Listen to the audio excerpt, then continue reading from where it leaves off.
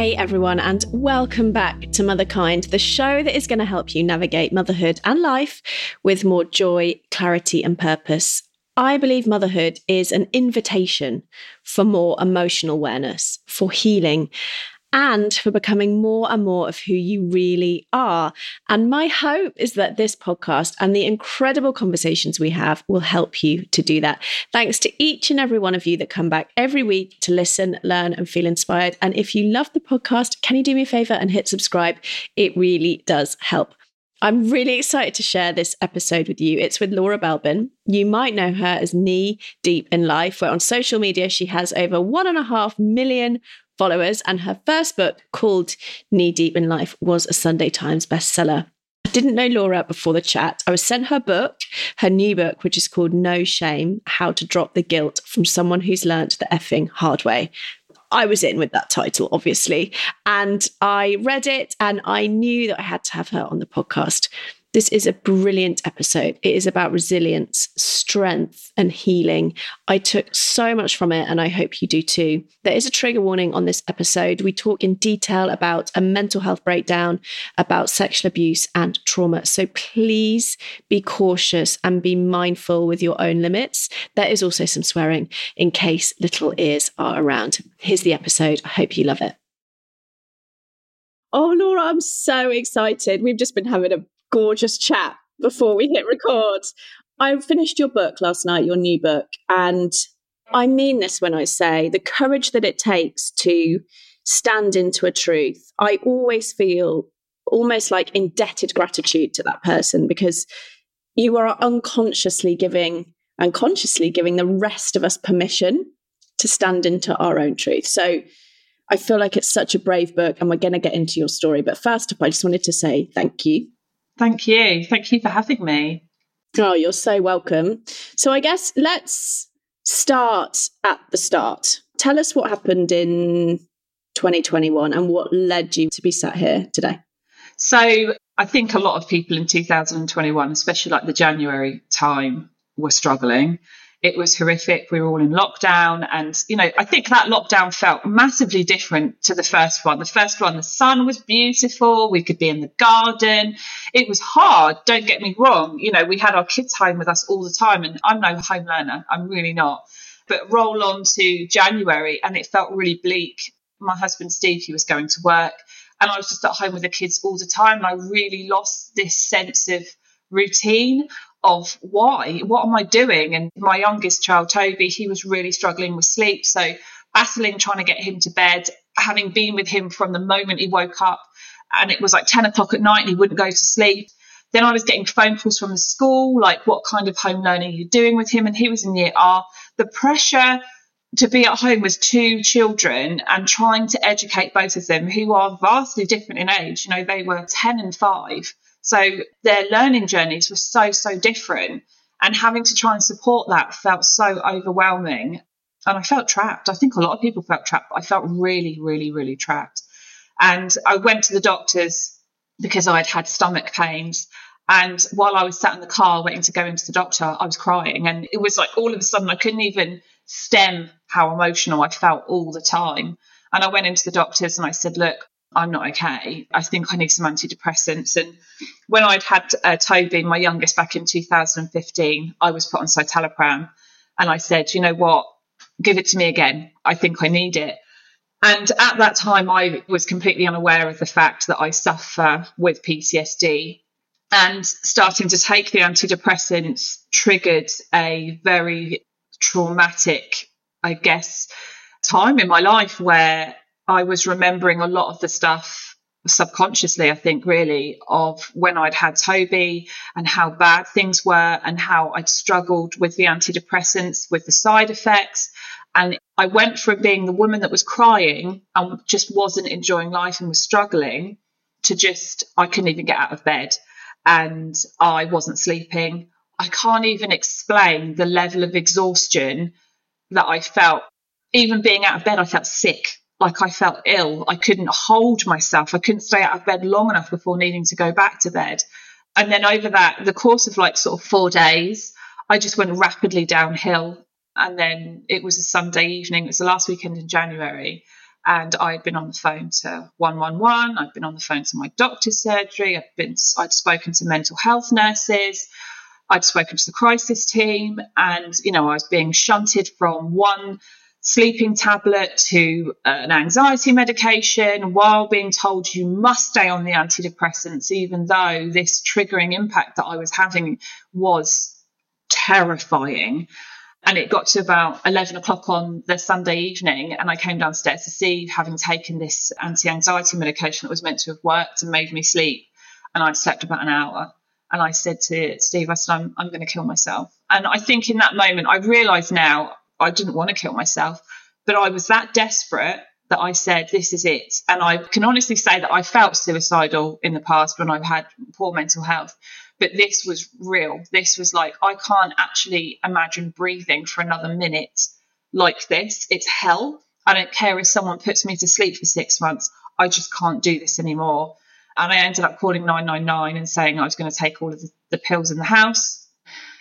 Very reluctantly, very, very, very reluctantly, they did send an ambulance out to me that arrived, I think, around 7 hours later. And they basically said, look, there's nothing we can do for you. Just keep taking your antidepressants and keep pushing through. And I said, I can't do that. And they did take me to hospital, but it was purely based on the fact that I had a heart murmur, that I had an irregular heartbeat. So I was admitted to hospital, and nobody really at any point treated me for the root cause. It was, your heart's fine. And I remember the A&E doctor saying to me, everything in the world feels very out of control at the moment. And so that makes it scary, but you'll be fine. And I was told to go home and call my GP. So I was discharged. I'd been poked and prodded by needles. I'd had ECG machines, everything. And I hadn't slept, I don't know, properly in like 72 hours. I was just so exhausted, and I couldn't sleep because I was suffering from the most horrific form of fight or flight. And I was just absolutely terrified. My cortisol levels were through the roof. And so everything just went kind of downhill from there. Steve had to take a period of time of sick from work to care for me and the kids. I have recently looked back at my doctor's notes of the day I was discharged from hospital and the phone call that my doctor's surgery did. And it said, severe. Now, considering the fact I'd threatened to take my life, I couldn't have made it more blunter that I was in crisis. And it said, severe anxiety, mental health care plan agreed, no follow-up needed. Now, I can tell you that there was no mental health care plan put in place, and there absolutely should have been some type of care plan put in place for me, because I'd been taken to hospital in crisis. My children were going to need to be under the care of social services, which unfortunately for my kids, because they definitely needed the support, social services never actually called to check in to see how we were doing. And so it was just a real shit show, to be honest, that period of time in my life. I look back now and I don't know how I survived. I really have no idea, because there was no form of real support put in place, and I had to fight continually. And it wasn't until I found my now psychologist that I'm with that I began to properly heal. And that was, through the luck of a friend who's also a psychologist, that said to me, I'm telling you now, the person that you are currently seeing for therapy is shit, is not providing the right level of support for your trauma, and is unpacking everything that you're going through and everything you're feeling way too fast. And it was making me worse. I wasn't leaving the house anymore. I mean, I was probably what you would consider agoraphobic. I was absolutely terrified to leave the house, and I just stopped existing. I've never, ever hit rock bottom like that in my life, and it was terrifying. Like, there's no other way to describe it other than terrifying. And to where I'm sat, I have survived. I am, like I said, I'm still in therapy. I'm doing EMDR, and I have had to put more work into myself in the last 18 to 20 months than I've ever had to do in my entire life. And it purely comes down to the fact that if I don't do this and continue to work as hard as I am then I know that I will have another mental health crisis, because unfortunately I am a person living with trauma, PTSD, and trying to manage all of that, and also trying to shake that level of shame that I think I've carried all of my life for everything I struggled with, really. Thank you for sharing that so bravely. So it was a bit intense, wasn't it? Christ, you asked me one question and 10 minutes later I'm still rambling on. Well, I wanted you to share all of that because I think it's so important, because you have this public profile, which is about making people laugh. I think it's particularly poignant that we have to remember we have no idea what people are really struggling with and going through. And I think, it unlocks so much compassion for me. And I haven't had that experience directly myself, but I've had a family member really close to me go through the same. And I remember thinking the same, like, where is the support here? Like, there was just no support for us as a family. It was only until something really intense happened and there was a section because the police had to get involved. I just remember thinking this is just heartbreaking, the state of mental health support in this country. I really want to dive in because I think that the message of hope and healing in your book is really powerful. Your courage to dive into the root cause of all of this. And we were just sharing a bit before we started. And you say in the book, we can't escape the things that we struggle with. And you and I both did the same thing. I ran, not actually, I hate running, but, I kept busy and I would drink and I would shop and I would date all through my 20s, essentially, just to avoid the discomfort. Do you mind sharing what you've learned about what you were running from and how having the massive courage to sit and face it has unlocked your healing? It's weird. I've kind of spoken about this recently because I'm still weirdly in this process, which I'm having to learn through, of waiting for permission for someone to tell me I'm allowed to talk about it and it not just be in the book. But I am a survivor of childhood sexual abuse, and I very bravely kind of say that now through a lot of therapy. And I have run away, and I think that's such a perfect description of what you've just said. I have run away from the reality of how traumatizing that was to grow up with. And I want to make it abundantly clear, because I do make it abundantly clear in my book, that it was not through a family member, because I think that when you say childhood sexual abuse, the first thing that you link to is family. If it wasn't for my family, I don't think I would have made it past my teen years before I would have committed suicide. So I have tried to not allow it to be the thing that defined me. And I think the issue with it is that I didn't want to be defined by it, because I didn't want to be the person that had to hold her hand up and say, but I was sexually abused as a child, because the reality is I don't want that to be the thing that bothers me. I don't want it to be the thing that I have to live with. I don't want to be the person that's plagued by it, because other people manage. And that real self-comparison has kicked in for me. And I've had to work really hard at saying, but your journey is valid and what you have been through is hard. You don't need to compare it to, but that person's had it harder, so they deserve to have the space, the time, the energy, the voice. And when I started writing this book, it wasn't part of the memo. I wasn't writing about this. And my sub-editor, Sarah, we spoke for hours and hours and on end on so many occasions. And I remember her calling me and saying, you know what, there's something here, and I don't know what it is, but you're holding back, and I can tell that you're holding back. And all I want you to do is I just want you to get it all out on paper. It doesn't have to make any sense. It doesn't have to relate to the subject matter. Just get it out. And I kind of was like, but that's not what I need to talk about. But no, well, it's not that though. I don't want to make it about that. And then I thought, just fuck it. And I just got it all out on paper.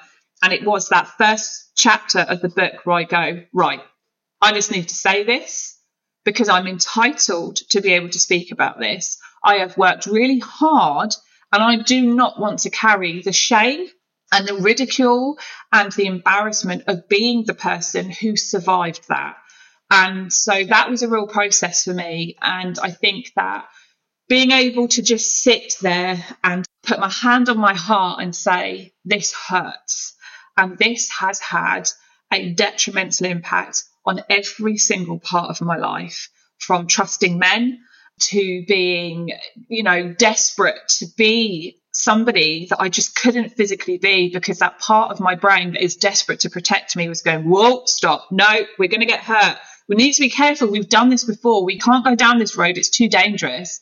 While also kind of living out this idea of like wanting to be really dangerous and wanting to just, rebel, because there was such a conflicting feeling inside my body of just wanting to be angry and then knowing I shouldn't be angry and I should just be lucky and I should be thankful. And, I've got enough things to focus on. And I think that last year I remember going to therapy and saying, oh, well, it was like this very nonchalant, oh, and I was sexually abused as a child, but that's not a big deal anymore. And, my therapist was probably like, okay, yeah, sure, that's not a big deal. And I remember I was constantly bringing up different things of like, I think it's this. I think this is the reason why. She was like, right, okay. And I can remember it really clearly. And she said, when else in your life have you felt out of control, scared, and like you just don't have any control over you as a person? And I was like, it was then. And she said, and that's what we need to work on. It was a real defining moment, and I've not forgotten it because it hurt so much. And I remember crying my eyes out and going, but I don't want to go there. And as she quite rightly pointed out, but you're already living with it day to day, so why don't we kind of address it? And it's been liberating, devastating. It's just been everything. It's been everything because I've realised that I've run away from it for well over 30 years of my life. And I didn't deserve to. I didn't deserve to be the one that had to hide in the shadows and act like the person that wasn't traumatised by the things that happened to her. And now I am learning to know that, like, right now, I can talk about it. I have permission.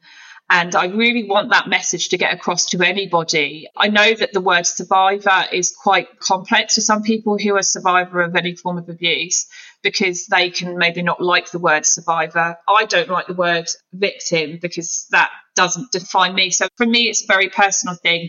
I prefer to say that I survived it because there have been moments quite literally through my life where I've survived by the skin of my teeth. So I am continuing to survive the trauma of what I went through.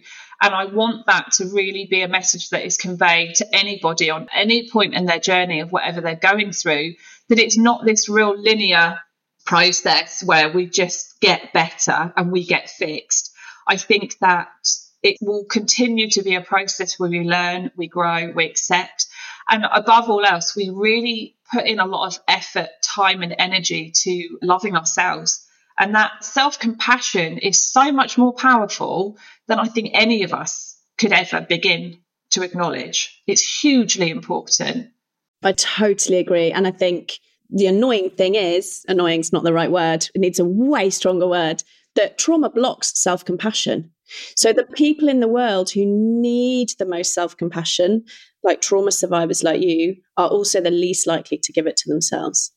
And it's just so painful that, and it's so, I just wish it weren't that way. I wish it weren't that way. And I think you're so brave because shame breeds, doesn't it? Shame breeds in secrecy. And when you bring something out into the light, like you have so bravely with this book, it's so healing. What else have you learned about shame? I continue to learn so much about it. I see it on so many different levels. I think it's not been until I've really sat and looked at it and understood and continue. I mean, do we ever really understand shame? You can understand the basis level of it, but shame is so different for every single person. And I think that's why it's such a complex issue. You can't ever really understand the true complexity of it unless you physically sit with each individual person and understand what shame feels like for them, where it shows up in their body, how it represents itself within the limitations you kind of put within your life, And I think that shame and mental health is quite interlinked. And people that suffer with anxiety, there's a lot of shame around that, how I look. I'm paranoid about the fact that that person might have said that about me in so many different ways. And for me, it's that feeling of inadequacy. It's that feeling of I'm not good enough. I've not worked hard enough. Look at her. Oh my God, I'm a freak. I'm a weirdo. And a massive thing that I've really had to work on the last 18 months is, but if only people knew who I really was. Oh yeah, I know that one. That is really, really, really common, that one. I think that's the reason a lot of people don't go to therapy, apart from, the accessibility, which is a whole other conversation. But this feeling of if that person really, really knew these dark thoughts and feelings that I had, no one would like me. I remember when I first started on my healing journey, I genuinely thought that there was something fundamentally wrong with me. Hey, me too. Genuinely thought that I was wrong. Like I thought that. It's crazy looking back now that I thought that. And I remember it took so much courage, doesn't it, to start to share some of the darkest things. And then to have someone like your brilliant therapist, and for me, it was a sponsor in a recovery group, just say, yeah, but me too. And what else you got? That's it. If that's the worst you have, it's going to take a lot more work to shock me. And I kind of remember my therapist saying that to me, of going, okay, well, that's not the worst that I've heard, or you know what, you're going to have to try a lot harder. And I really think that the shame that we live with, it limits us. And no, we can't ever completely get rid of it. We just can't. It's so impossible to do. But we can certainly kind of pinpoint it. And I know that I've been able to pinpoint it in my own personal life, of being like, okay, well, I feel ashamed. I feel ashamed of the fact that I'm maybe not as accomplished as they are. Or I feel ashamed of the fact that I am the person that's having to live with mental health issues. And then trying to navigate, like, how do I manage that as a person with a profile? I want to get the wording right. What if I don't get the wording right? And then being ashamed of the fact that I said the wrong thing and it doesn't represent all people. Like I said, the word survivor is quite loaded, because there's a lot of people that are trauma survivors. I use the word, and they don't like the word survivor. And I personally prefer to use that, and other people would prefer to use the word victim. So it's really hard to kind of manage a conversation that is so individual, and nobody can really understand how individual it is until you do sit down with that person and kind of get to the bottom of it. And let's be honest with you, that process is in therapy, and that's where you tend to uncover a lot of the issues. And I genuinely thought, right up until I started seeing my psychologist, that I had some type of severe mental health disorder like bipolar. And the thing is that it wouldn't have been a million miles off for me to have potentially developed that kind of disorder because of what I have been through. We always kind of throw around these labels of, well, she's bipolar. And in actual fact, there are a lot of reasons why these mental health conditions are there, and it's because of trauma. There is obviously the nature nurture side of it, but traumatic experiences change the way that our brains work. And like, I've learned and come to accept the fact that I do have a very strong tendency to disassociate from many parts of life. And it's only been through my journey through therapy that I've actually learned that and gone, right, okay, so in actual fact, I don't really feel very much about anything when I recall it, other than the birth of my 2 kids. I don't have a huge feeling of anything other than numbness when I recall memories. Even the day I got married, I don't have a feeling. And I remember, to begin with, my therapist, she wanted to establish where my dissociative behaviour was, whether it was severe or whether it was actually very mild. I lied. She was asking me these questions. She said, you actually rank quite low. And I've said to her more recently, I lied. And she was like, I know. That's it. That's it. It's all part of it, isn't it? Because obviously when we arrive at the doors of wanting to do that healing and that deep work, we still bring those protective behaviors with us until we know we can fully trust that person, right? It's like, of course I'm going to lie a bit, because the alarm bells are going off. The trauma response is going off with the intimacy. Because for me, a lot of my stuff comes up in intimacy. That's when I tend to dissociate, because I don't feel safe in that space. It's just so powerful to hear you, because your journey has been so condensed as I'm understanding it. It's breakdown to the healing. Can you talk about EDMR? Because lots of people ask me about that. Can you share your experience of it and how it's worked for you? So EMDR is quite commonly used with people that suffer with PTSD. Any kind of like traumatic event situation, that's what EMDR is very good at. It's quite new. It's not been on the market as long as things like talking therapy. But the process of EMDR is that basically, for me personally, because I know that there are also different ways in which you practice EMDR, so I can only go through the routine that I've done, and it's through tapping. So you are told to close your eyes. think of an experience, and you're working on different areas of your life. You've got to walk yourself back to, okay, what's the youngest memory you have of something traumatic? Now, for my youngest memory will always be the fact that of the sexual abuse. It always goes back to that being the youngest point of being the most traumatized. So you think, I'm all the way back there. I was traumatized. So then that trauma continues to play out in other avenues of your life. And then the trauma grows into different parts, because obviously we all survive trauma. We all go through trauma to different degrees. But if you're severely traumatized, that then changes the way we deal with trauma and how we cope with trauma. So you walk yourself back. You then close your eyes to the memory, which is obviously not pleasant, whatever that memory is that comes up. And then you have to rate it out of 10 being the worst, 1 being actually it's not that bad. And then once you've established how traumatic it is, you then make your hands into like a butterfly and you tap fast below your collarbone, not too fast, but very deliberately, so you can feel each tap. And then everything that's coming up in that moment, you then stop, you take a breath, you relay whatever it is that's going on in that moment, whatever it is you're feeling. There's no right or wrong in this process. You close your eyes again and you do it. It's very, very intense and it's really hard. And there have been points where I have just sobbed, or I have been like squirming in my seat because I can't keep still, or I've been stamping my feet on the floor or screwing my face up, or like, I can't do this.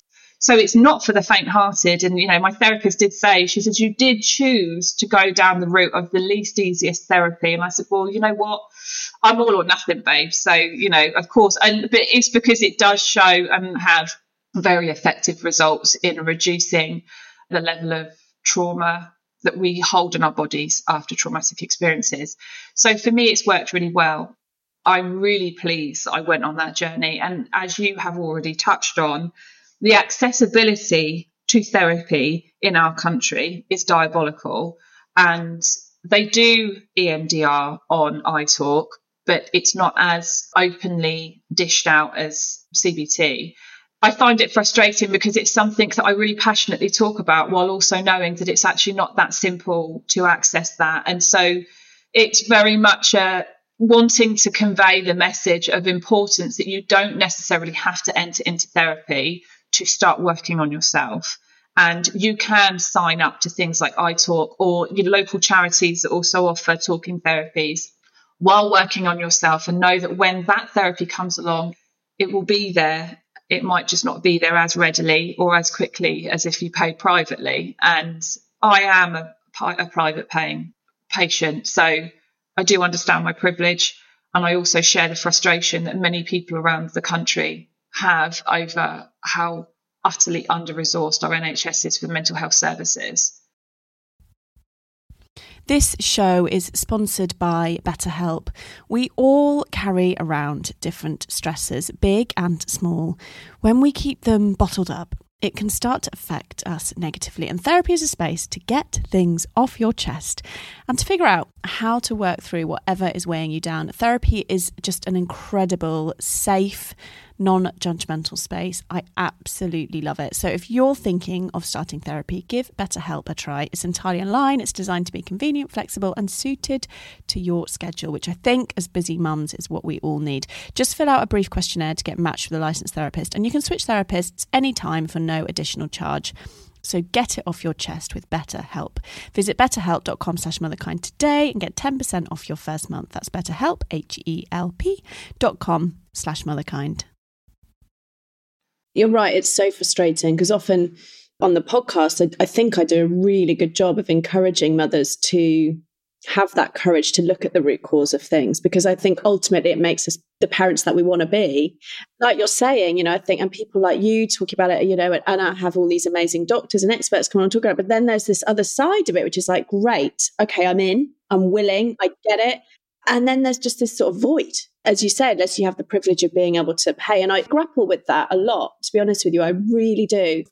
On the podcast, I talk about this week in, week out, the importance of us getting the support, looking at our stuff, healing, because trauma does go down the generations. Like, it's a fact bit, and it's a heartbreaking fact, but it's a fact.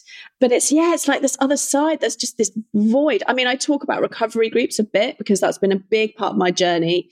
12-step recovery groups. It's also free, but they're not trauma informed. So you're not going to get they don't do trauma healing in there. So yeah, I totally share that conflict of wanting to talk about this stuff and how important it is. And yeah, it's just not available for everyone in the way that it should be. Yeah. And I guess that there's been a period of time where I felt guilt as well, because I think when you have gone through something as awful as you have, as I have, and, as you have as well, when you go through something really traumatic and then you have to go through the process of healing from that trauma, for me, I have felt this overwhelming need, urge, want for people to understand that they are not alone. And I think that that's probably why I am so passionate about talking about my mental health and the journey that it's been on, because I know that I am the voice of one person versus millions. And that is the sad, scary, horrific reality. It is millions of people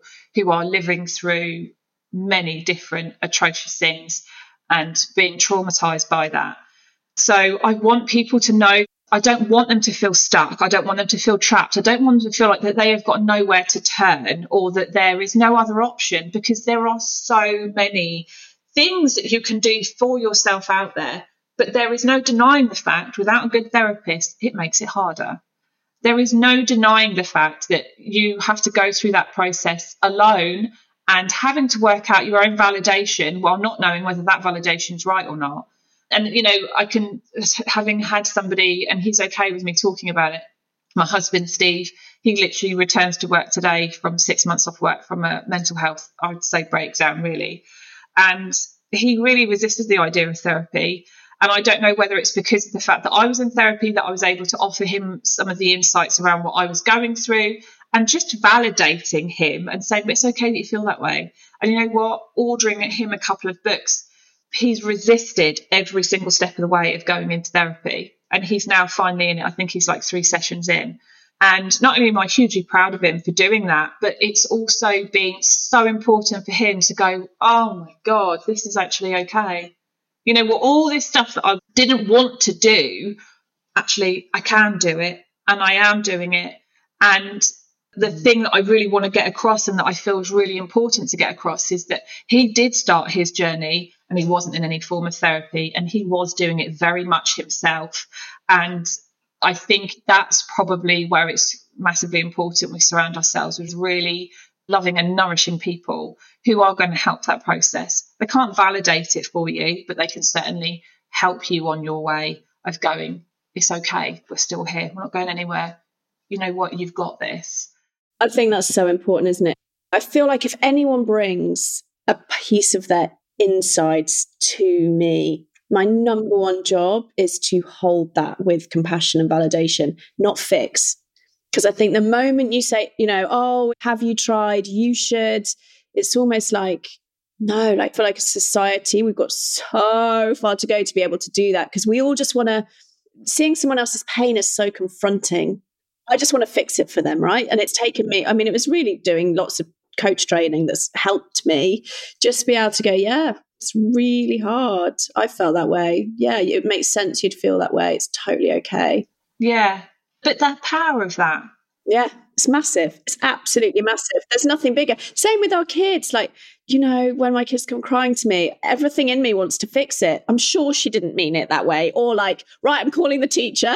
It doesn't help. What helps is all your feelings are welcome, because what you and I were talking about right at the start is that growing up, I didn't have that experience. I thought that there were good feelings and bad feelings, and that my job was to basically try and chase the good feelings. And that is a recipe for a breakdown, which is what I had about 15 years ago and what you had last year. So I think there's just such a power in just hearing each other and allowing, just sitting and allowing to sit in the discomfort of that, especially with kids.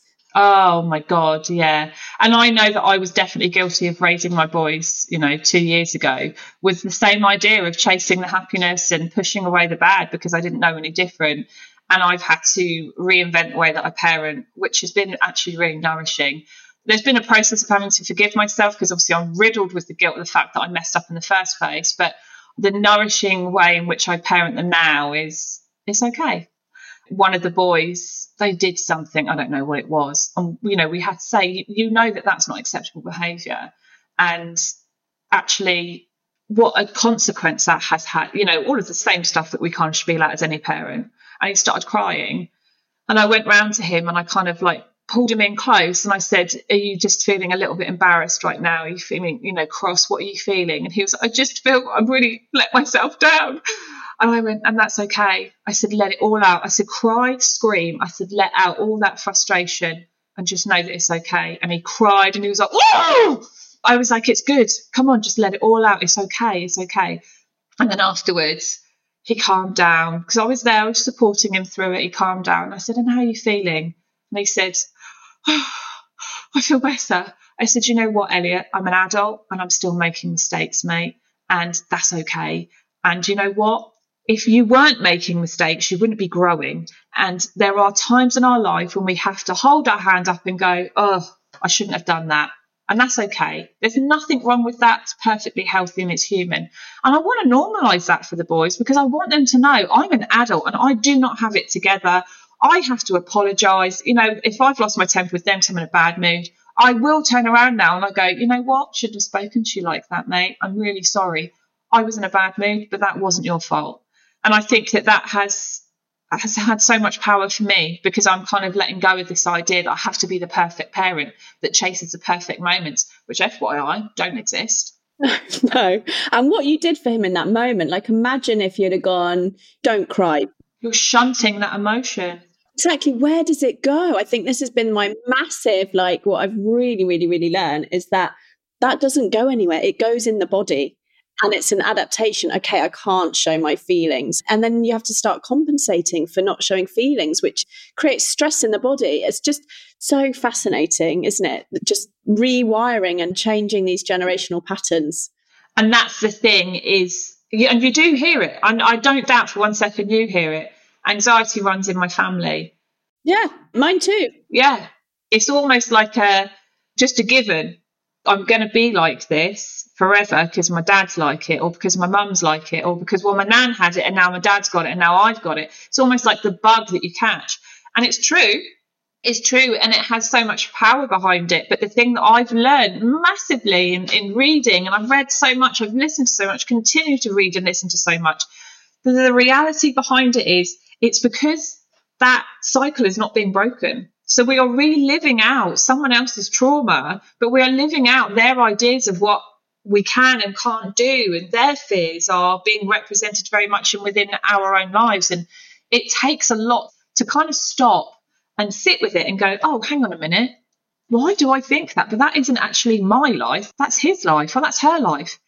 So you can play out this idea that I've just got to be on antidepressants for the rest of my life. And I am not qualified in any way, shape or form to talk about medication. I'm currently medicated. I'm also understanding of the fact that I have lived under a massive ignorant cloud over my own trauma, having a substantial impact on my life. Should I have stayed on the antidepressants last year when they had such a horrific impact on me? No, I shouldn't have done. And I can say that honestly, that what I needed was therapy. And for me personally, going on a medication that literally sent me into crisis within 48 hours and not one medical professional sitting down and going, hang on a minute, this is extreme. And instead going, yeah, it's probably going to be like this for around 5 to 6 weeks. You've just got to knuckle down and deal with it. It blows my mind now that I allowed myself to kind of go through that, I guess. And I don't know, I wish I'd had more forethought. I'm still on antidepressants now. I was on sleeping medication. I was on a mood stabilizer as well. I was just basically thrown a load of medication, told to take it, and there was no other discussion of how else to heal myself. I was on a maximum dose of the sleeping medication every night, and I was told that I was only meant to take it sparingly, like 3 times a week, and I wasn't. I mean, I was maxing out every single day, and then coming up the prejudice and shame around my doctor's surgery contacting me and going, why are you taking so many of these? For me to be like, because I still can't sleep. I'm waking up and having multiple panic attacks a night, and Where are you to turn around and tell me that I need something that I shouldn't be taking? Or it was just horrific. And I think that we just live in a society that lacks so much knowledge around trauma and around how we live out things that we've experienced in completely different ways, the way that we can be cautious of certain environments and we don't really understand why. But in actual fact, for me, the way that I have parented has been through the sheer fear, absolute unwavering fear that it will happen to my children. And so I have been extremely overcautious of anybody looking after them. I've just lived in complete, like, I can't describe it. I've lived with it. So how do you know that it's really bad when you don't know any different? But I look back now and I just think, Jesus Christ, like, I'm terrified of someone snatching them. I'm terrified of someone taking them away from me. You know, this horrible, like, gut-wrenching feeling something terrible is going to happen to them because I'm a bad person. Bad things happen to me. So this will be the next bad thing that happens to me. Like, it doesn't make any sense. But I can also kind of link that back to a lot of things that I've experienced. And then that emotional experience then has an impact on my kids. And I don't want that for them.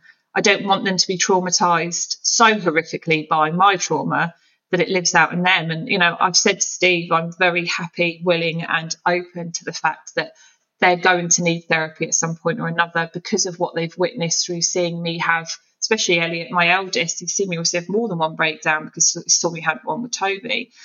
And I'm okay with the fact that they're going to need that. I want them to have that because above all else, I want them to have a nourishing relationship with me where they know that I will do anything to just support them through whatever moment they're going through. So being a parent is bloody hard, and trying to survive your mental health and then care for them is impossible. I'm the same. I feel like if I leave my girls with one thing, it's that it's normal to struggle, and it's also really normal to get help for that, because no doubt they have picked up things that I wouldn't want them to from me. You know, 100%. We talk so openly about therapy in my house. It's just like normal. Like, it's just like, of course you're going, you know, or I'll say, oh God, this really old pattern came up for me today where I used to do this thing and I did it. I just talk about it like I'm talking about, I don't know, the weather, because I really want to normalize it. Because I think if it's normalized, when they come up against some of those challenges within themselves, it's not going to feel like that shame that I experienced. That's one of the most important things to me that I pass on to them. I love that pure honesty that you have. And I think that it's such an important thing to give. And like you say, I think as parents, and I've learned to be more vulnerable around my boys, I used to believe that I needed to show them that I was strong. And to me, strength was they don't see me cry, they don't see me emotional, they don't see me struggle. I just glide. When in actual fact, that was probably one of the most unhelpful things I could have ever done to them, because they didn't actually get to see what real life looked like. They got to see a very unhelpful, unattainable version of what adulthood looks like. And I want them to see, I mean, last year they did see that, you know, they saw mum not even going to do the school run with them and being desperate for mummy to just come back to normal. So I've kind of welcomed that idea and saying it's okay that mummy cries. And our youngest, Toby, he's so much more, I don't know, I guess in tune with other people's emotions. And I remember, bless his heart, last year I was in bed, I was crying. I was saying, Steve, I just can't do this anymore. I can't do it. And Toby came into the room and he said, Mummy, are you okay? Still, Mummy's just feeling a little bit sad. That's all. Mummy just needs us to give her a bit of extra love today. And he went off and he got one of his little teddy bears and he gave it to me. And he said, if you ever feel sad, Mummy, just hold this and I'll be there. And obviously there were many times I was sad from then on. And sometimes I would go to bed and he had got out of his bed, and I always had the teddy on my bedside table. He had got out of bed and he had put the teddy in my bed, and he got back into his bed. And I know that has had an impact on Toby. He's suffering with attachment anxiety with me. And I do understand why. I understand that seeing mummy like that was terrifying. So we're working through that in a very kind, calming way. Even down to the way he goes into school is very different to other children. And I'm very supportive of that process, because I need him to understand, I know you thought mummy was just going to not come back one day, but she's still here.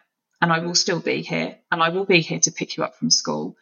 And we're getting there. It's been a real process, and there have been points where I've walked out of school and I have literally, like the ugliest cry back to the car, because I've just thought, God, I've done this to him, and he feels so terrified that I'm not going to come back for him. And instead of trying to reject this idea that it's my fault and that, it's just one of those things, I've been able to accept the fact, no, this is something that happened. I couldn't help it. And now I'm going to be there to nourish that sort of scared little boy inside him, that scared mummy's going to go, and remind him that I'm always going to be there.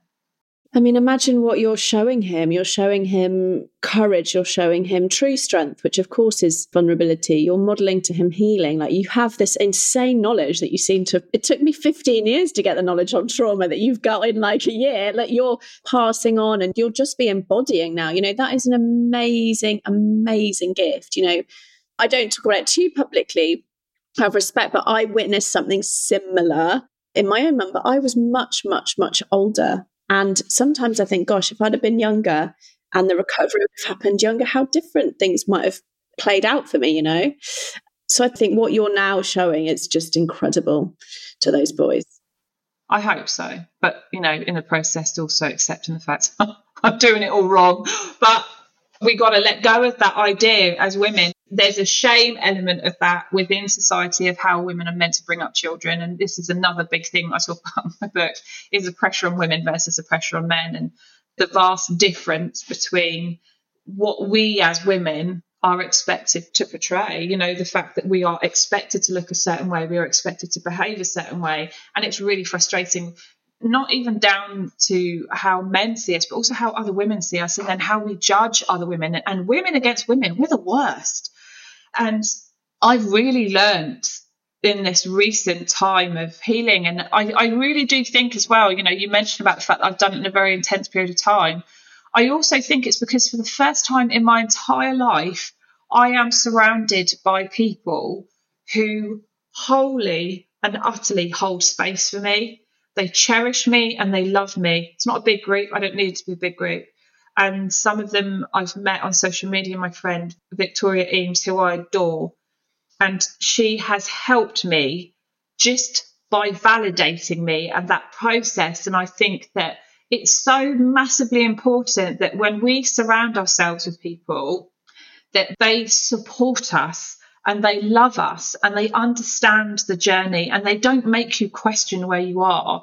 They don't make you believe that you're not good enough. They don't make you believe that what you've done is, embarrassing or pathetic or whatever. And I think that it has so much power behind finding your people. It's so, so massively important, because, for me, like this time last year, I didn't have any tattoos. Obviously, the usual slag tag at the bottom of my back. I got that when I was a teenager, which was a great idea at the time.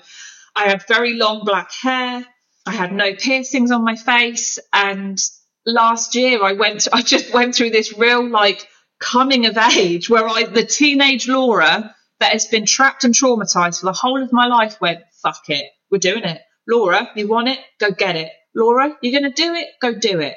And it's been so liberating, because I've done things that I never thought I'd do. And the people that really know me, they've gone, it's weird. And, some of these people I've known nearly all of my life, they've gone, it's weird because, you know what, for the first time since I've ever known you, you look like you now.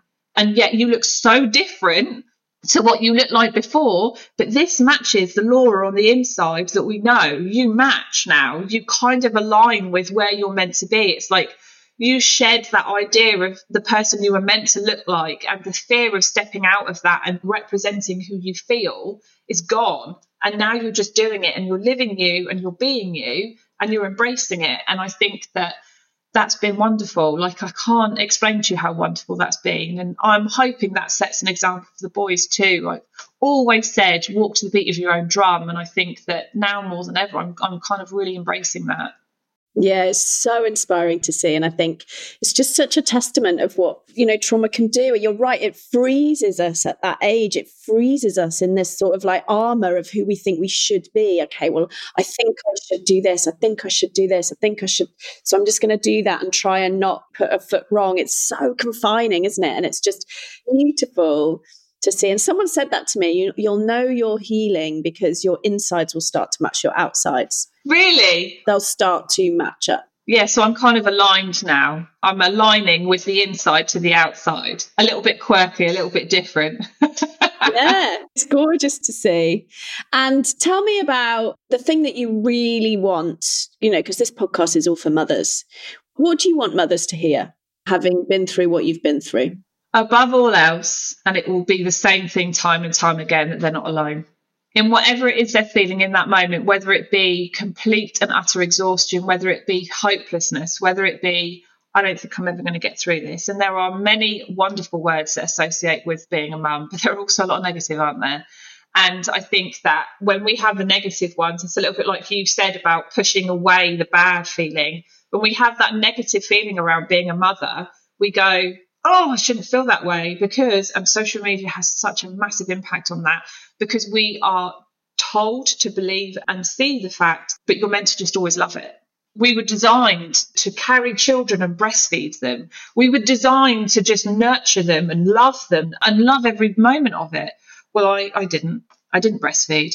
And I have had multiple breakdowns throughout the whole of my life, which has sometimes meant that I've also not been the most amazing mum to them, because I've just not been able to even care for myself, let alone them. I want that to come across to any parent that's struggling, or even not struggling, just dealing with the monotony of life as a mother. And it feels like Groundhog Day sometimes, especially when they wake up so early and you just think, Christ, I've been tired for like 14 years. I just want to lay in. And I want to be able to wake up and not have, a toy being smacked across my face, or a child that's complaining about the fact they've wet themselves. Like, it doesn't take away the fact that you love your children to the ends of the earth. It doesn't take away how important and wonderful you are as a mother. But it's also validating the fact that you're finding it hard. And that validation of saying, this is hard and I'm tired and I want a break, is really important. And you're entitled to it. You're allowed to feel it, because you're not a robot.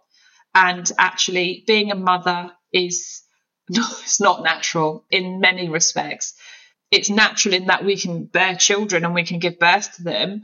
But the process in which we put ourselves, our mental health, our needs, our wants, our desires to the back burner as a human being is not natural at all.